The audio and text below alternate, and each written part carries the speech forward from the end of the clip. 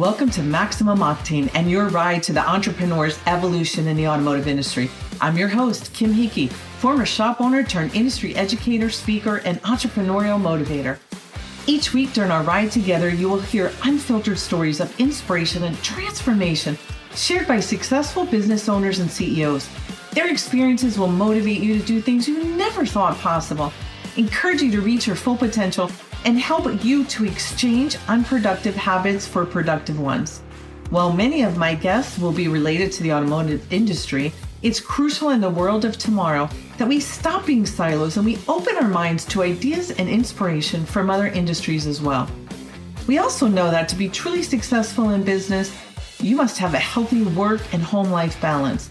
All of my guests are handpicked with these crucial elements in mind.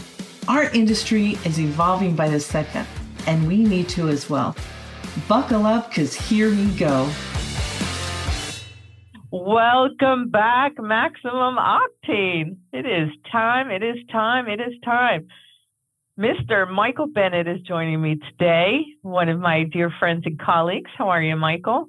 I'm doing fine, Miss Kim. I know you're doing lovely and wonderful as always. Yeah, a little distracted this morning, so I'll try to keep we all know how I have my little squirrel things. They're finally doing my roof after, when was Hurricane Ian? On September 28th. So it's interesting, very interesting. They do not do the roofs in Florida like they did in Arizona. I'm used to quiet. Here's the new piece of membrane with some cool coating over it. Pretty quiet. Here, it sounds like, I don't know, the Broadway performance of Riverdance is going on up there, and flying nails and all kinds of stuff. So, Michael, for those of you that maybe have not listened to us before on here, or you are a shop owner in Gettysburg, Pennsylvania, and you are also an executive coach and Profit First certified, and Geno certified, and PXT certified, and all kinds of things that help you work with your members and have a good understanding of what's going on, as well as you coach the CEOs and COOs in our CEO program. So you have a pretty busy plate, and you also write for Ratchet and Wrench. Yeah, listen, you try and do whatever you can to support the industry. And what do they say? Idle hands are bad hands. So we certainly keep ourselves busy, don't we?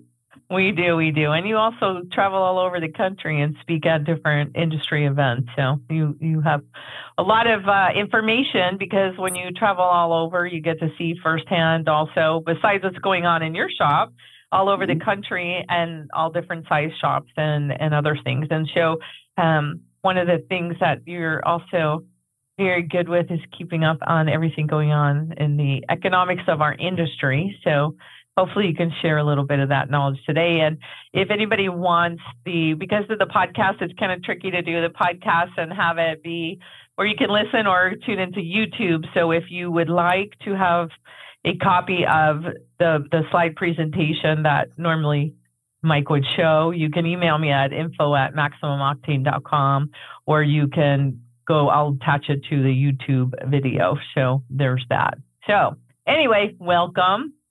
Thank you. Yeah, what we'd like to do today is, so one of the things that I've found is super critical for our industry and for our business leaders who really are trying to, understand how they can be a little bit more proactive in understanding our industry, some of the longer term trends, and being in front of some of those trends. I spend a lot of time looking into the economics of our industry and how do those economics react to or are driven by the general economic condition of the U.S. economy. And so I think one of the things that's really important is to understand, kind of as a foundational element, is, thank goodness, to some extent, our industry is a bit sheltered or at least insulated from the general economy. As we know right now, depending on what bit of news or what information source you're looking at, I mean, our economy in the U.S. is really attached to the world economy. It's kind of on a roller coaster. It depends on what day and what hour of the day you're paying attention as to what the opportunity or the great danger of the moment is. But the reality is that our industry, the aftermarket auto repair industry, what we call the DIFM or do it for me industry, which is consumers that choose to engage with our industry and our providers, our shop owners, in providing goods and services for their automotive needs.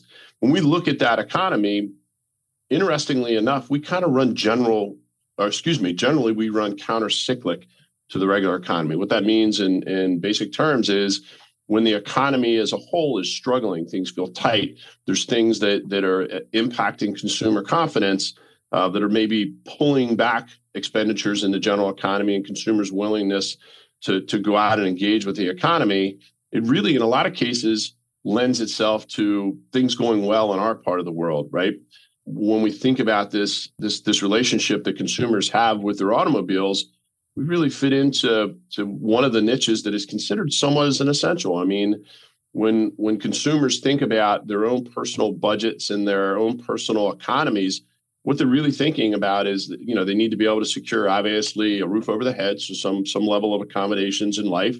2, they've got to be able to provide for themselves with basic necessities, including food, on top of the shelter. And then finally, in most cases, they consider an absolute necessity is the ability to travel freely. That's the ability to get to work and to be able to do the things that are critical to supporting the first 2. While you're mentioning that, I hear a lot of people saying nobody's driving anymore. Nobody's driving. The mileage has greatly decreased. And used to be average, Kelley Blue Book and all went by about 15,000 miles a year. And I just looked up the other day the latest stats for AAA and some of the other organizations, and it's between 13 and 15,000 a year on an average, which means there's obviously people driving a lot more than that and some driving less, but that hasn't gone away. And for some reason, we're like, no, people aren't driving anymore. We're losing opportunities. And that's just not the case. Yeah, that's a connective assumption, right? You hear about the, in the modern employment workplace, we think about all this remote work, and then that means people are staying home. They're not going into the office. That's maybe true to some extent, but it really hasn't changed the overall use of the vehicle. You're right. Statistically, whether it's through AAA or any of the other insurance-based medium that are tracking this stuff, we've really not seen a drastic reduction in the number of miles that are traveled. I mean, we have seen, and this has been a long-term trend in the industry just because of manufacturing of vehicles, the service intervals have extended, which means maybe that drives fewer visits per year, but it's not being driven based upon lesser mileage. Now, the only caveat to that is obviously there are some markets in the economy that maybe have seen a little bit more retraction in the miles driven to others. But, as a whole across the nation, no, we haven't seen that number really change. But, again, understanding that to some extent we are countercyclic, let's kind of talk a little bit about just where we are economically in our industry right now, kind of what's been some of the trends, and maybe a little bit of what we see predictively going on over the next maybe 24 months or so, and what we think is going to drive it. So first of all, I think it is important to understand the context of our industry. I was actually looking at some statistics this morning, Kim, and looking all the way back to about 2004 through the end of 2022, our industry has grown from around $130 billion annualized that consumers will spend in our industry to over almost $214 billion annually. That's incredible. Billion with a B, dollars that are spent in the automotive aftermarket. Simple math would tell us that's about a 40% increase across that period of time. Although, yes, we've seen little ripples that may show slight retractions. That occurred back in 2008 with the economic collapse. And of course, we know what happened in COVID. But generally speaking, as an industry, we're exceptionally healthy and we are growing. And the good news is across a tract, we see that increasing. When we look out from where we are today at around 214 billion and where we think we're going to be mid-year in, say, 2025, we expect that number to probably be out around $230 billion. So again, continued growth over the next couple of years. Now, what that growth is going to look like is a little bit of what we think we want to talk about. Because as we've seen what's happening in the general economy over the last 12 to 18 months, the forecast has changed just a little bit. What we see, what the indicators tell us when we're looking specifically at our part of the industry is 2023 will continue to show a level of growth. We're going to see growth probably sticking in the north of 5% growth range. We're going to see somewhere between a 5 and a 10% growth range through the 4 quarters of 2023, but that growth will be decelerating. By the time we reach 2024, we're going to still see a condition of growth. Just the level of growth will probably drop back a little bit. As a matter of fact, we're predicting that by third quarter of 2024, that we might actually see not only a 0 growth rate in our industry for a short quarter, we might even see a 0.5% of retraction. So the good news is even in the worst case, should we see a quarter's flatline in growth to a 0 rate, it's going to be a relatively small retraction, less than 0.5% probably. And really through the end of 2024 into 2025, we see a reacceleration of growth at a rate of about 5% or so. So that's the overall look of where we really think that's going to be. The good news is we've actually seen a bit of an acceleration in 2023. In other words, we had thought that we were going to see a little bit of a pullback in 2023. We're actually have seen that push out a little bit to the 2024 timeframe. I don't know about you, but in the circles that I travel in, I don't have anyone that's out looking for a new car or wanting to, unless they're going to pay cash for it because the interest rates. And then, but all the world economics is saying, hold on to your cash, so don't spend it. So people are sort of in a holding pattern, I think, for purchasing new vehicles, which is great for our industry. Yeah, statistically, I'd actually seen a large consumer segment survey that was done. So in December of 2022, there was a large survey that was done by Yahoo, who knew them as a survey agency, but they had a very large percentage of consumer-based sampling. And what they saw is that nearly 70% of respondents said that they had put off making a large capital purchase in 2022 due to economic forces, mostly just uncertainty of what's going on in the economy, increase in prices, and most importantly, specifically, 2 things that really were driving this. One, obviously, is the interest rate. You can't buy a car as cheap. As a matter of fact, when we look at car loans, when we look at June of 2019 through the end of 2022, we've seen a nearly $150 increase in the average cost of a new car loan. Wow. Between the end of middle of 2019 and the end of 2020. So in the standard American household, to take a monthly budget figure and say, okay, we're going to increase that by $150 a month, that's huge, right? That's the kind of thing that really impacts the consumer's ability to, 1, make additional purchases, or 2, even be able to make that purchase decision. I actually heard in January that the average cost of a new car for the first time in history is now over $50,000. The new cost of a car is $50,000. So $50,000 and the interest rates that are now attached to the loans that are necessary are really, really prohibitive. Couple that with a couple of other things. I saw a really interesting survey again that was in 2011. The average cost of a home, the median household was around $225,000, and the average payment is around $1,000 a month. Same period of time in 2022, the average cost of a house has gone from $225,000 to $471,000. That's just crazy. $471,000, and the average monthly payment, hold on to your hat, went from $1,020 to $2,012. $1,000 a month. So you have $1,000 a month that the house payment is now going up, $150 that a car payment has gone up. You really start to see the forces that are really impacting people's confidence in their ability to maintain their own household budgets, even on the most important essentials in life. I think quality too. A lot of things that I hear from people and in discussions now is that the new cars are junk, and it's $50,000 for a car that in their mind is not worth $15,000, a few years ago. And so they're not willing to make that spend because it's not something they're feeling great value for. My son is visiting, and we were driving Saturday, I think, on by my house, and we were just at the red light adding up what all of the cars cost new, just right around. Just sitting in traffic, right? And it was crazy. I mean, it averaged from 50-something thousand to probably 110, and it's just like just sitting right here and looking at the cars that are 50,000, it's like, holy cow, what are you getting for that? And that's what a lot of people are also saying, like, we're not willing, it's not a luxury. It used to be, I think, years ago when somebody spent $50,000 on a vehicle, it was a luxury.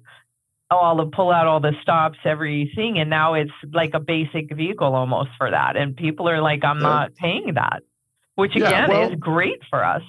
It's fantastic for us. Again, when we look at not only the fact that the vehicles in operation, so registered vehicles in the United States continue to go up year after year. We're north of 290 million vehicles registered in the United States that are being used. And a vast, vast majority of those are what's called individually owned light vehicles. That's my car, your car. They're not fleets, they're not trucks, they're not all that kind of vast, vast majority of those 290 million vehicles are vehicles you and I could own. But at the same time, we're also seeing that the average age of vehicle is now well north of 12 years old. And because of factors like you're talking about, one, the inability to find vehicles. So last year, our normal pre-COVID annual vehicle purchase, manufactured vehicles purchased brand new was around 17 to 19 million vehicles purchased in the U.S. It ended up at the time working out to about an 8% flip of the fleet. Last year, it was 13 million. So whether that's just decision to make the purchase, can't find stock, the kind of car that you want, or it's just too expensive, the loan's too expensive, who knows? But we dropped from 17 to 19 million down to 13 million. So that means for the fleet to continue to grow, people are having to keep their vehicles. And when a cost of a new car or even a good used car is now north of $40,000, people are like, I can spend a lot of money on this vehicle and still be well ahead of the game. And I think the reality is that for the foreseeable future, that's a lot of what we're probably going to see driving the economy of our industry is the fact that we have people that see maintaining vehicles as a much greater viable option. Now, that being said, let's flip back to the economics of our industry and just in general. So one of the major drivers with this consideration that you were talking about, because if you think about it, even when we hear what's being talked about in the news right now and kind of what are some of the things that are confusing to the Federal Reserve, right? Because they're continuing to raise interest rates and typically, that'll drive down purchase and demand and, you get some layoffs or firings and the unemployment rate goes up and that cools the economy. The problem is the economy is not cooling. The demand is staying high. The job market is really actually continued to accelerate short of little pockets like high tech.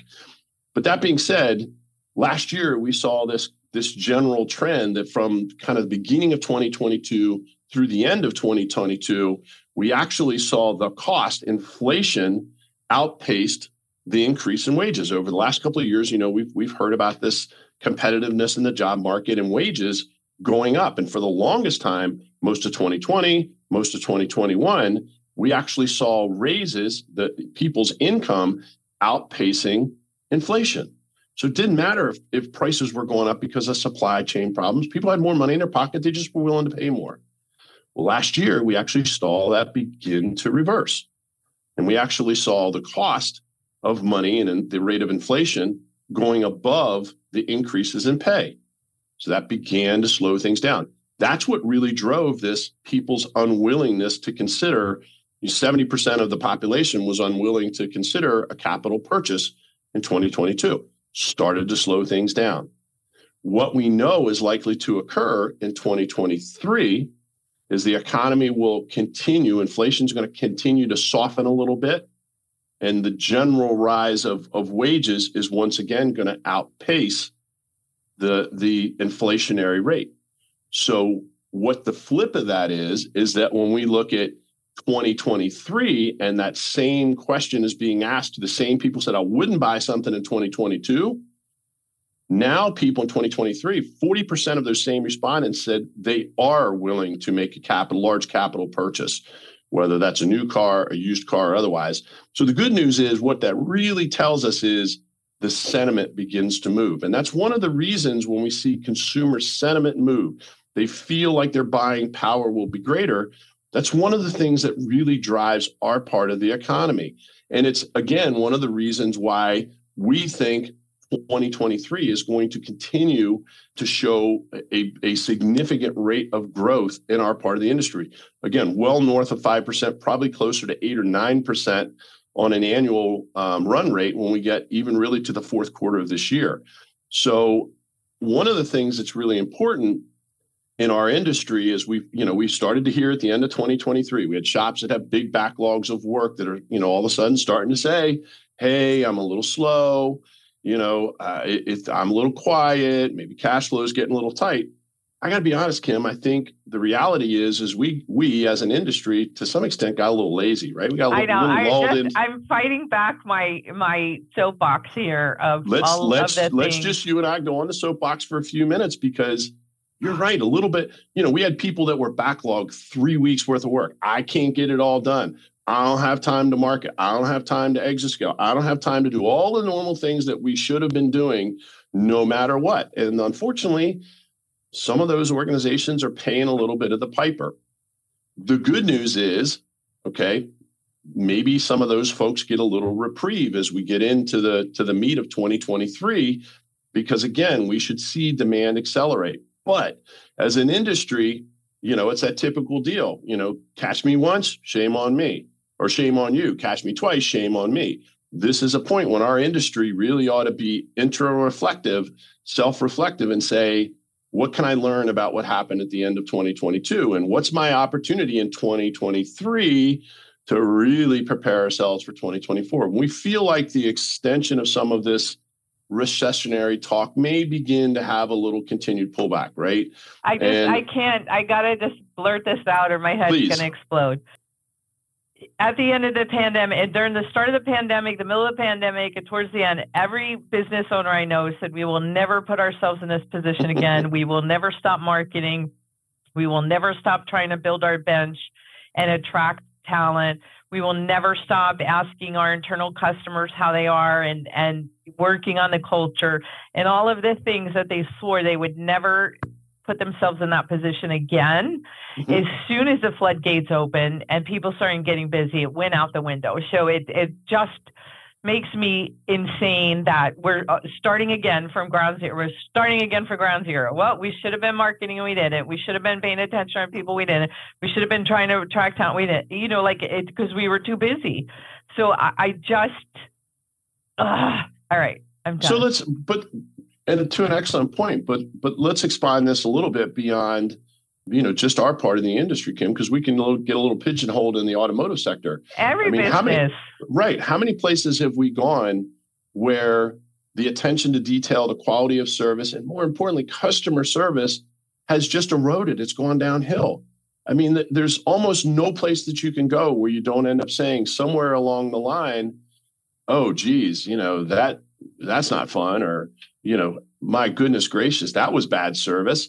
As a community of businesses, just in the general economy, we've really gotten ourselves into this is what we'll settle for sort of thing, as opposed to really leaning in on our culture and our values and our best business proposition and really trying to motivate people towards our purpose and what we do. And the good news is that 2023 is probably going to give us the opportunity for a bit of a reset. And if I had one message that I would pass along. How many resets, Mike, do we need? How many resets do business owners need?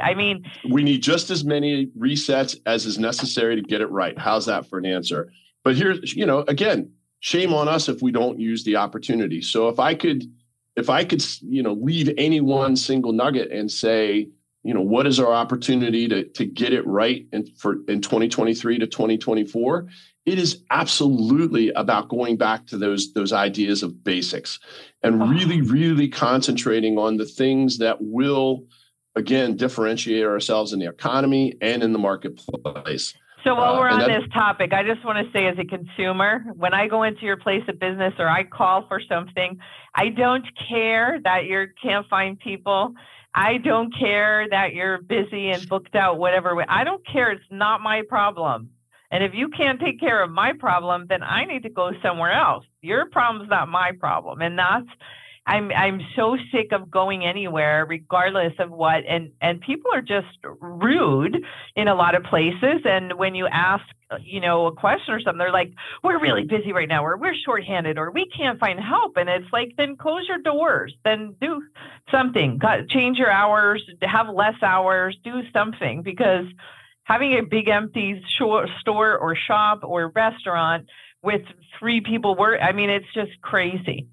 All right, I promise I'm done ranting. I'm done ranting right now. But it's crazy. We have this opportunity to just wow people and deliver an amazing experience and get back to our why and what we started our dang businesses for. And it's like 100%. I mean, your soapbox is absolute reality. What I'm just sitting here and it makes me think of, we haven't talked to, or you haven't talked to recently, Dennis Snow, right? And that the magic of Disney and keeping backstage and front stage makes me think of exactly like everything speaks. You're right. So there's even signs, and I've been taking pictures of them on my phone because I just can't believe it. They're in restaurants and even the doctor's office or whatever now, that is posted, we're shorthanded and don't be rude, and like this very negative thing. It's like before you even open the door, it's like, we are shorthanded, don't ask any questions or whatever, we'll get to you when we get to you. And I'm like, how is this acceptable to walk into a place that you're paying money for and get smacked in with this rude sign before you even and if that doesn't put you to expect horrible service when that's on the front door, it's shocking to me. Well, listen, and that will be acceptable only as long as it's acceptable. And so when we think about things from an opportunity point of view, think about the quick way to differentiate yourself in the marketplace, right? Yes. Just start doing it right when everybody else is doing it wrong. Take down your sign and be the only one without a sign saying, don't be rude, we're shorthanded. Yep. You're the North Star in the marketplace, if that makes sense. So that being said, one of the last things I want to do is talk a little bit about, again, what our economy, what our marketplace can really think about. Everything we just talked about, a little soapbox we went off on service and making customer experience and really doing all of our deliverables and expectations with our customers as far as marketing and follow up and process. Quality of service is huge. But I do want to talk a little bit about, again, confirmed trends for the long term in our industry. A couple of years ago, one of the marketing industry forecast tools that I use came out with a very bold statement talking about growth in our industry. And they really talked about over a 2 to 3 year period, growth north of $26 billion in a very short period of time. And more importantly, they had focused in on the channels in our industry that they thought were really going to drive that growth. At the time, that was very focused on what they called foreign nameplates and the services around foreign nameplates. And that was important because it allowed us to begin to understand where the consumer expectation and where their product desires are heading. We absolutely know that when we look at the 290 million vehicles that are on the road in the U.S. and the general trends of purchase, the vast majority of that has been trending towards foreign nameplates. And we say that specifically for one reason in understanding that. Although we generally in the economy do not see a lot of brand loyalty. I buy the exact same brand of car every time I buy a car. What we do see, and especially with younger generations of consumers, when they buy a brand, whatever it is, I have a BMW, I want experts that can service my specific brand. They look for specialists and highest quality, all the things that go along with that. Now, next time they buy a car, they may get attracted to the cute little Lexus and they'll go from the BMW to the Lexus, but then they want to find a Lexus expert. So it's this idea that, one, we know that a lot of the marketplace is moving towards more foreign nameplates. But specifically, we know that, again, those foreign nameplates, consumers are going to be looking for experts. And so that speaks to us as far as what are our capabilities. So real quick, I told you about the figure of $26 billion was what was expected to come into the industry. When the chips all fell, it was actually closer to about $30 billion. So they actually undershot it, and we actually have seen a $30 billion increase. The vast majority of that increase came across 4 market segments, which I think are important to let you know. Number one is what they call foreign specialists. So these are people that concentrate on a specific narrow set of services. So for example, in the old days, it used to be a brake shop or a muffler shop or an oil change or alignment shop. In today's world, this might be EV, or it might be a drivability, or it might be alignment or ADAS or something of that nature. But foreign specialist, a repair specialist was the largest segment of that growth at about, I think it was something north of $8.5 billion of the 30 billion. The next segment, believe it or not, came in the dealer world, and it had a lot to do with, again, their focus on they can't sell a car, they've got to be able to service a car. And so they kind of came from nowhere to, some market share.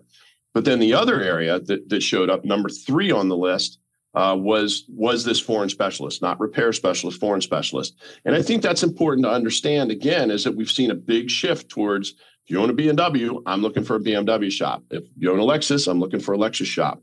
And I think it's important for us to understand, because what does it mean for us in preparing for continued growth in that segment? And what I mean by that is, how does everybody find us? It's online search.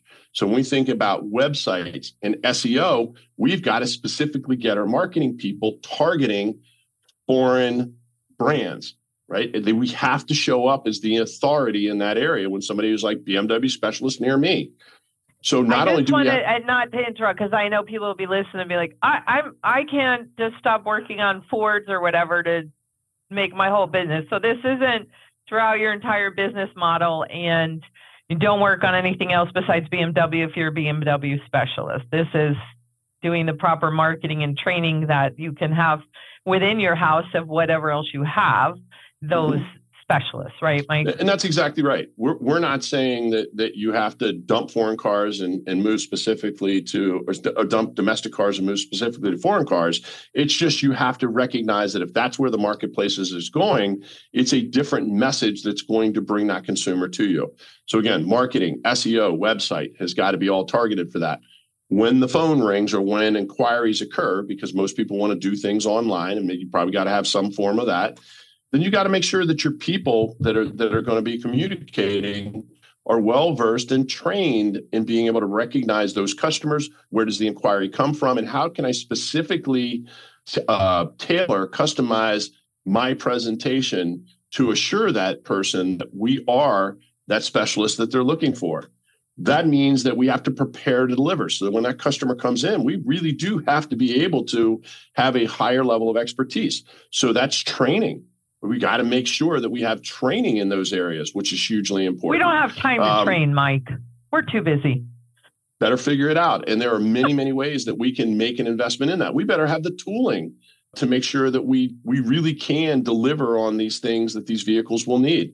And so I think it's really important that when we think about it, this isn't just a trend. It's how do we set ourselves to be on the front side of taking advantage of that trend, from marketing to sales training, to technical training, to infrastructure, and being able to, with tools and equipment and information systems, be prepared to deliver, which is super important to us as well.